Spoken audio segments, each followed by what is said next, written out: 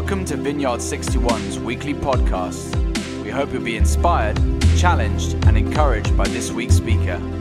For previous messages, go to our website, vineyard61.org, or subscribe via iTunes or SoundCloud.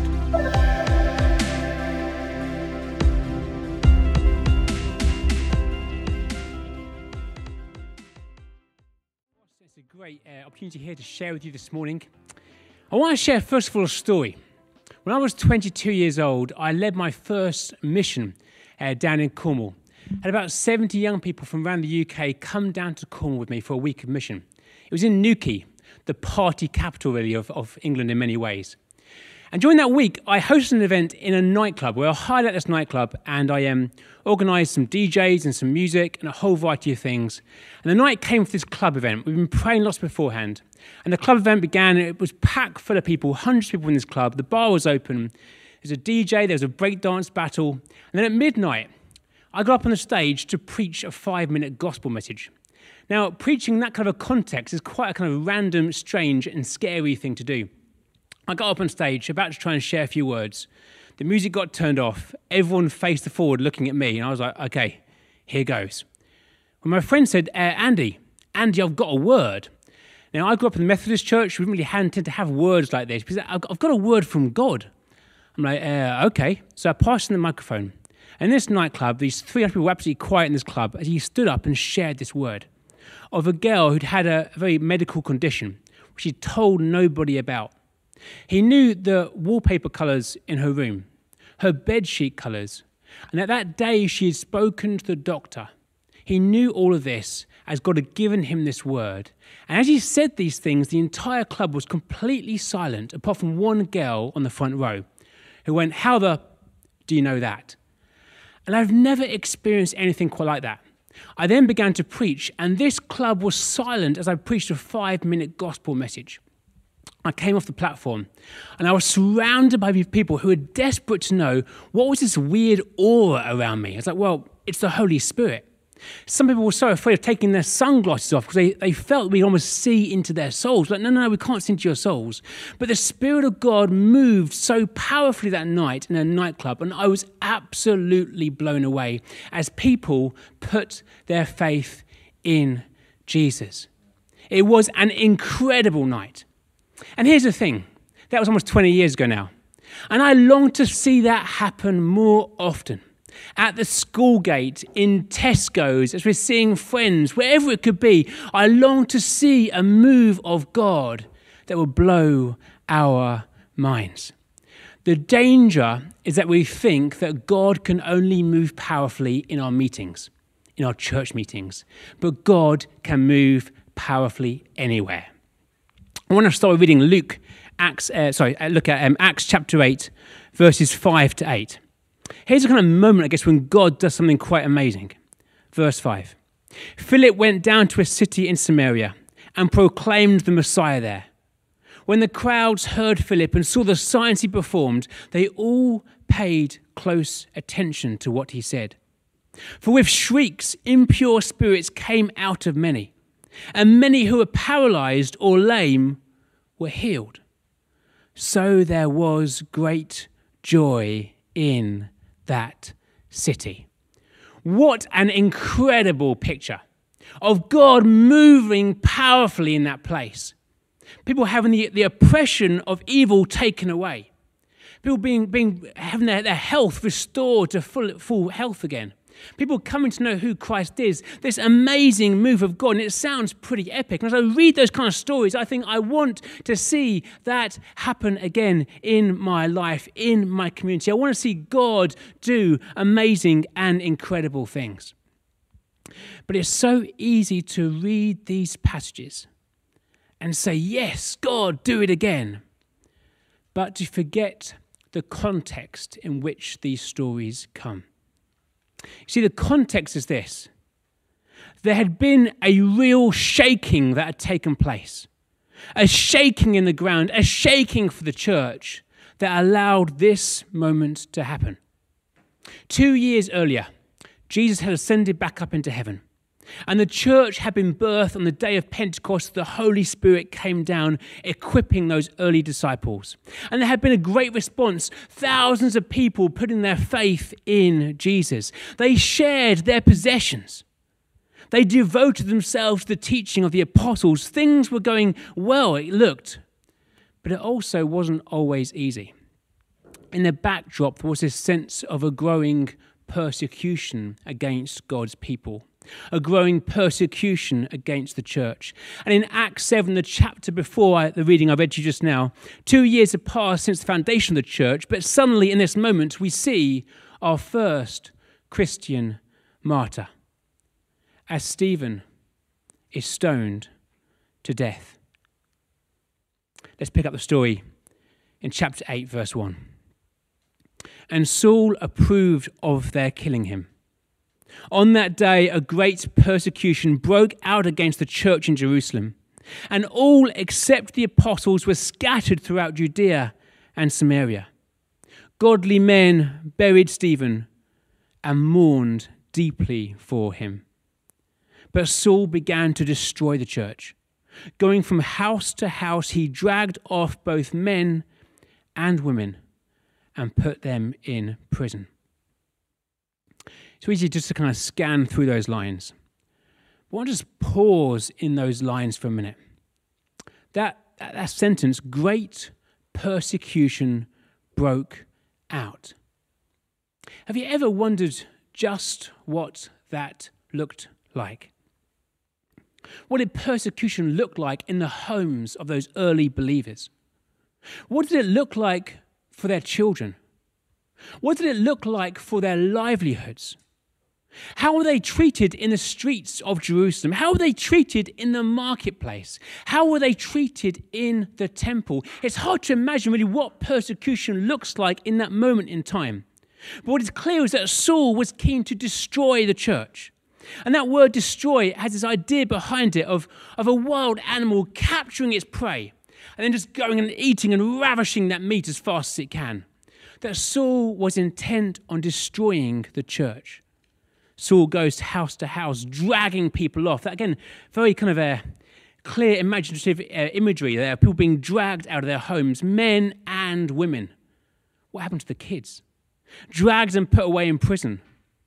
Perhaps there was a sense of fear in Jerusalem. Who will be next? Imagine that happening here today in our context. How would we react to this?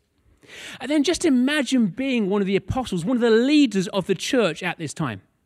You spent 3 years with Jesus doing some incredible things. And then suddenly you'd seen, as Jesus ascended back into heaven, the Spirit of God come and equip you. People were coming to faith. There were some miraculous things taking place. And sure, there had always been persecution, but somehow God had always come through. In Acts chapter 5, there was the miraculous escape from prison. But suddenly there is death and there is an intense persecution.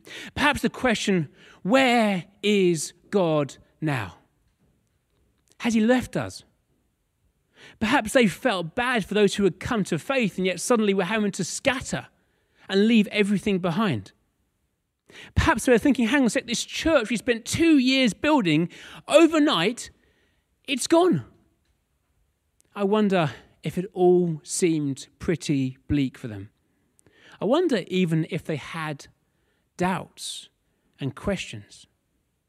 See, the context of this move of God in Samaria is that there had been a shaking that had taken place, a serious shaking. Christianity was no longer a comfortable thing. Everything had shifted up a gear. And sandwiched between verse 1 and verse 3 is this statement that's really easy to miss about godly men burying Stephen. It's interesting. Stephen preaches this absolute blinder before he's stoned to death, and nobody responds. But there was something so powerful about his death, as he had complete peace, looking up to heaven and seeing Jesus at the right-hand side of the Father, that even as he was dying, he had a sense of peace that was so profound that it impacted those who were standing by watching. For sure, it impacted Saul, who later on becomes Paul. But actually, I always thought those people who buried him and who mourned for him were fellow Christians. caring for their brother who'd been killed. But I've done some reading this week around the commentaries. It looks as if actually they were Jews who were not Christians. And they were forbidden to mourn publicly. And yet there was something so profound about Stephen's death that impacted them so deeply that they were overcome with a sense of grief, that they would give this man a burial. Isn't that profound? There's something powerful about people who are willing to pay the ultimate price for the gospel. Last year, I had the privilege of going to Egypt. Do you remember the old days we used to get in airplanes and fly to different places? Yeah, those old times are gone. And I got to go and visit a museum of the martyrs. And it was one of the most profound, I guess, moments for me in my life. I've got a picture of that museum right now. This museum had different people who had been martyred for their Christian faith in the last few years. And it had a photograph of the person they were. But it also had something in the box beneath of something they were wearing, a T-shirt or a watch or a bracelet or a necklace. So it was this picture of them, then the very physical thing that almost showed me they were just like me. And yet they had been willing to give up their life for the gospel. The most powerful thing was this image now you see on the screen of 2015, when in Libya 21 Christians were martyred by ISIS for their faith. They weren't priests.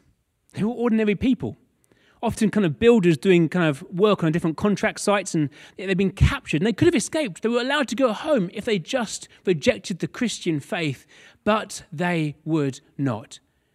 And there on that beach in Libya, they were executed. And globally, those images were flashed upon our screen. In the Middle East, when you go to a Bible college there, you're taught how to plant a church, but you're also taught the importance of being a martyr, because it's so real that you might lose your life as you share and communicate the gospel message. You might be thinking, Andy, why are you sharing this morning? What's this got to do with where we are right now? Well, I believe there's a shaking that took place when Stephen was killed. There was a moment when things shifted decisively. It was difficult. It was brutal. It was painful. It was dark. It was uncomfortable. It was confusing. And yet in this moment, something began to happen. And I wonder if right now what we are living through is also a moment when God could be doing something incredible. We're not persecuted in this way today, but the COVID situation is having a huge impact upon how we do life, upon health, upon economy, upon our mental health, upon our children, upon how we grieve, and especially perhaps upon how we do church. There is a shaking that is taking place. And I don't believe that God willed or caused the persecution back then, almost 2,000 years ago. And I don't believe that God has caused the coronavirus that he wants us to suffer in this way. But I do believe that God can use really challenging circumstances to do something beautiful. And I wonder if he's doing something in our midst right now. And the danger is that we miss it. We miss what God is doing. When everything is fine, we can just coast on life. But when there is a crisis, we can be shaken out of our comfortable lives, and we can begin to see what really matters. In the early church, Acts 1-6, those first 2 years of the church being birthed, I wonder if in some ways perhaps the church had become comfortable. Jesus in Acts 1 verse 8 had told them to look beyond Jerusalem.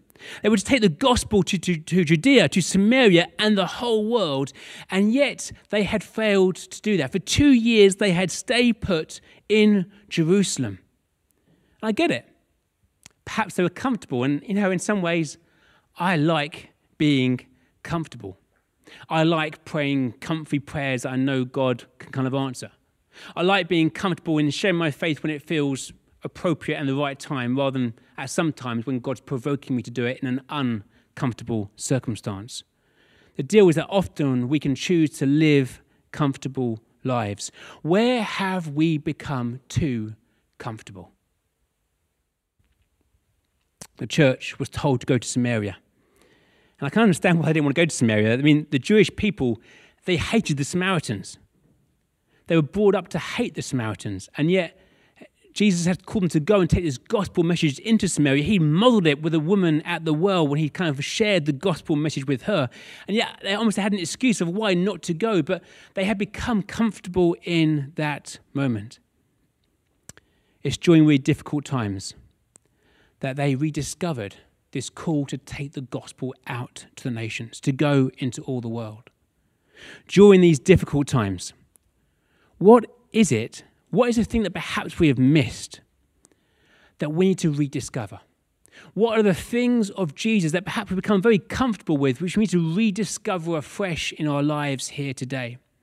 We might miss being at church together, but maybe we can rediscover how we have to nurture our own faith at home as well.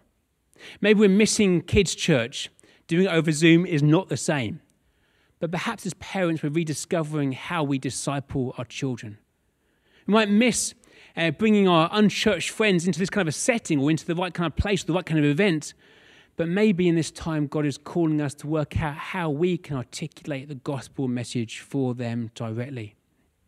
For me, there are two things that I think I'm really rediscovering. The first is this.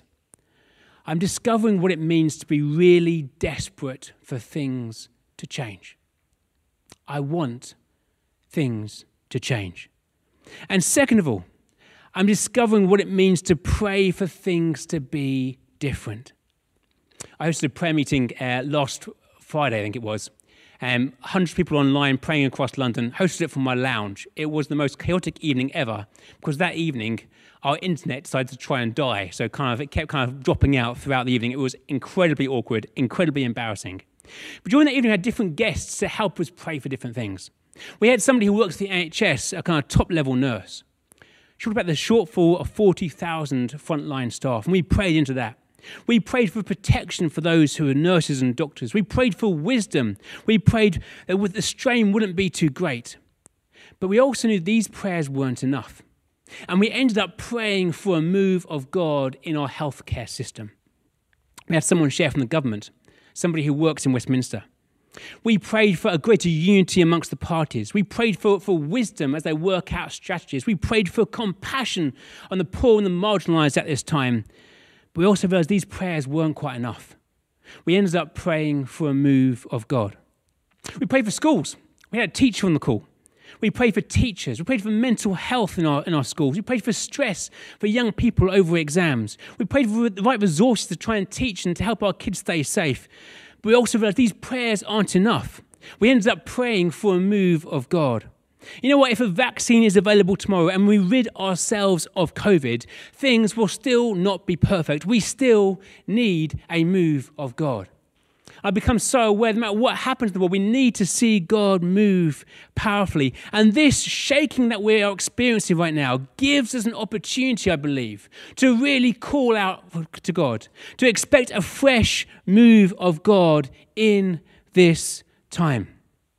Verse 4 says this: those who have been scattered preached the word wherever they went.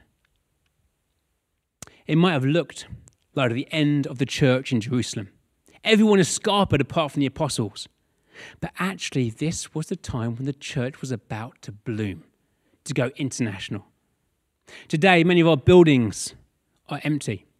It looks like everyone has scarpered. And yet, could it be that the church is about to bloom? Maybe our church buildings aren't big enough to hold what God is going to do. The word preached in that context, you might get this idea of somebody preaching on a street corner with a megaphone. But really that isn't what it's trying to communicate in verse 4. It's trying to say that actually they began to share the good news as they did life. And what's interesting is that what had been sown into them by those apostles was so powerful that no matter what context they found themselves in, they were able to share and communicate the Christian faith. They were able to build community. They were able to plant churches. What if, in this moment, we rediscover that God wants to move in our midst? In this passage, we get the wide shot of everybody sharing their faith as they are scattered across the world. But we also get this kind of tight angle in verse 5 to 8. Philip went down to a city in Samaria and proclaimed the Messiah there. When the crowds heard Philip and saw the signs he performed, they all paid close attention to what he said. For with shrieks, impure spirits came out of many, and many who were paralyzed or lame were healed. So there was great joy in that city. We get that moment of God moving powerfully, but it comes in the context of everything being shaken.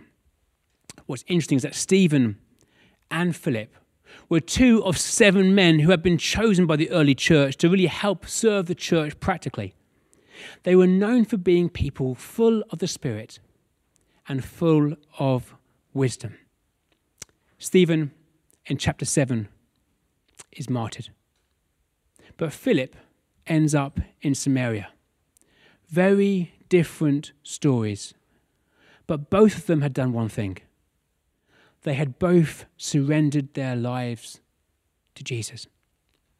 Stephen, as he was pelted with stones, had this sense of God's peace, having surrendered everything over to him. And Philip, as he moves into the neighborhood with people who were not like him, the Samaritans who were often despised, and yet to them he gets to present the gospel with words and with wonders. And there was great joy in that city. I want to be honest with you. The Christian life is not easy. When we surrender our lives to God, it isn't all plain sailing.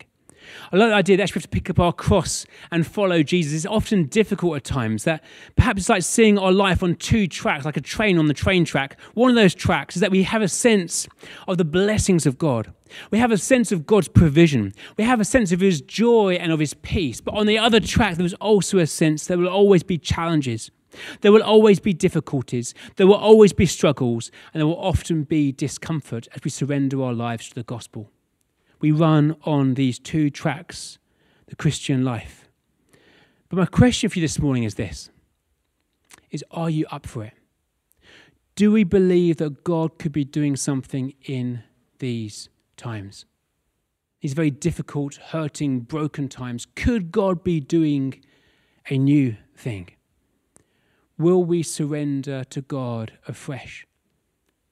Whether like Stephen, we become martyrs, or like Philip, we are used in some different circumstance to communicate through words and through wonders. I want to finish this morning by praying. And what I really felt was right to do was for me just to get on my knees to pray. I'd like to encourage you to do 2 things at home.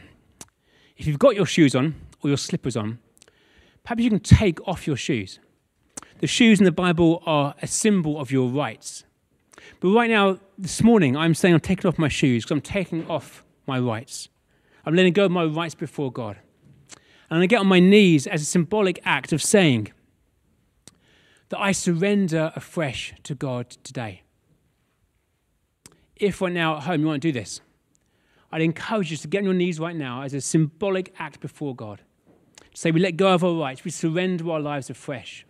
That we want to see God move powerfully in this time. If you're up for it, let's kneel down and let me pray.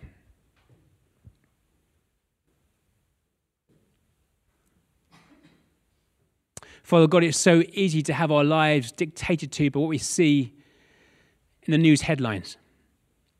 But we know that when things get shaken up, that often you are at work. Father God, you're at work in this city right now. You're at work in our community right now. You're at work in our lives right now. Father God, in this moment, we surrender our lives afresh to you.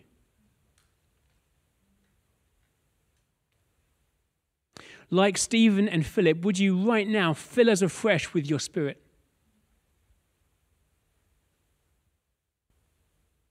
We are aware that we can't live this Christian life without your Spirit at work in our lives. We welcome your Spirit right now. Holy Spirit, bring your peace. Bring your joy.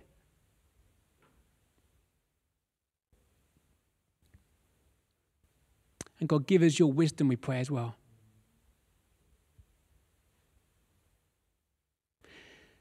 And then God, I asked you to make us less comfortable. I surrender my life to you, God, so I say, my life is yours. What is it you have in store for me to do even today, even this week? Right now, in this moment of quiet, Father God, would you put in our hearts or our minds just somebody that we should be speaking to about your love this week?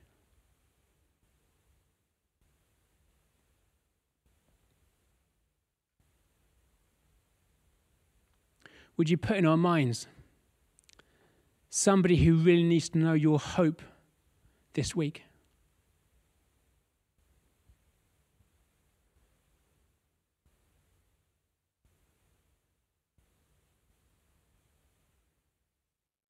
Father, we ask, God, that in the days ahead, you'd give us a real sensitivity to your Spirit, that we might know your prompts. Those moments when you're calling us to say something, or to do something, or to generously give something. Would we not live lives of comfort, but lives of obedience before you?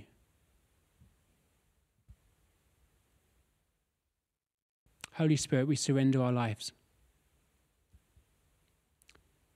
Take them and use them for your purposes, we pray. And we do all this in response to Jesus, to all that he's done for us. His love, his grace, his mercy, his truth. That because you have set us free, we are involved in what you are doing in setting others free, in sharing your good news, in caring for those who are marginalized and lost and hopeless right now. So, Spirit of God, would you use us this week to begin to see your scattered church doing something wonderful in these times, doing something wonderful in these days. We give you all the glory. In the name of Jesus.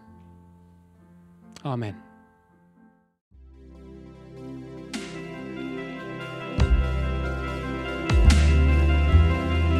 Thank you for listening to this week's podcast. Tune in next week for another life-giving message from one of our Vineyard 61 speakers.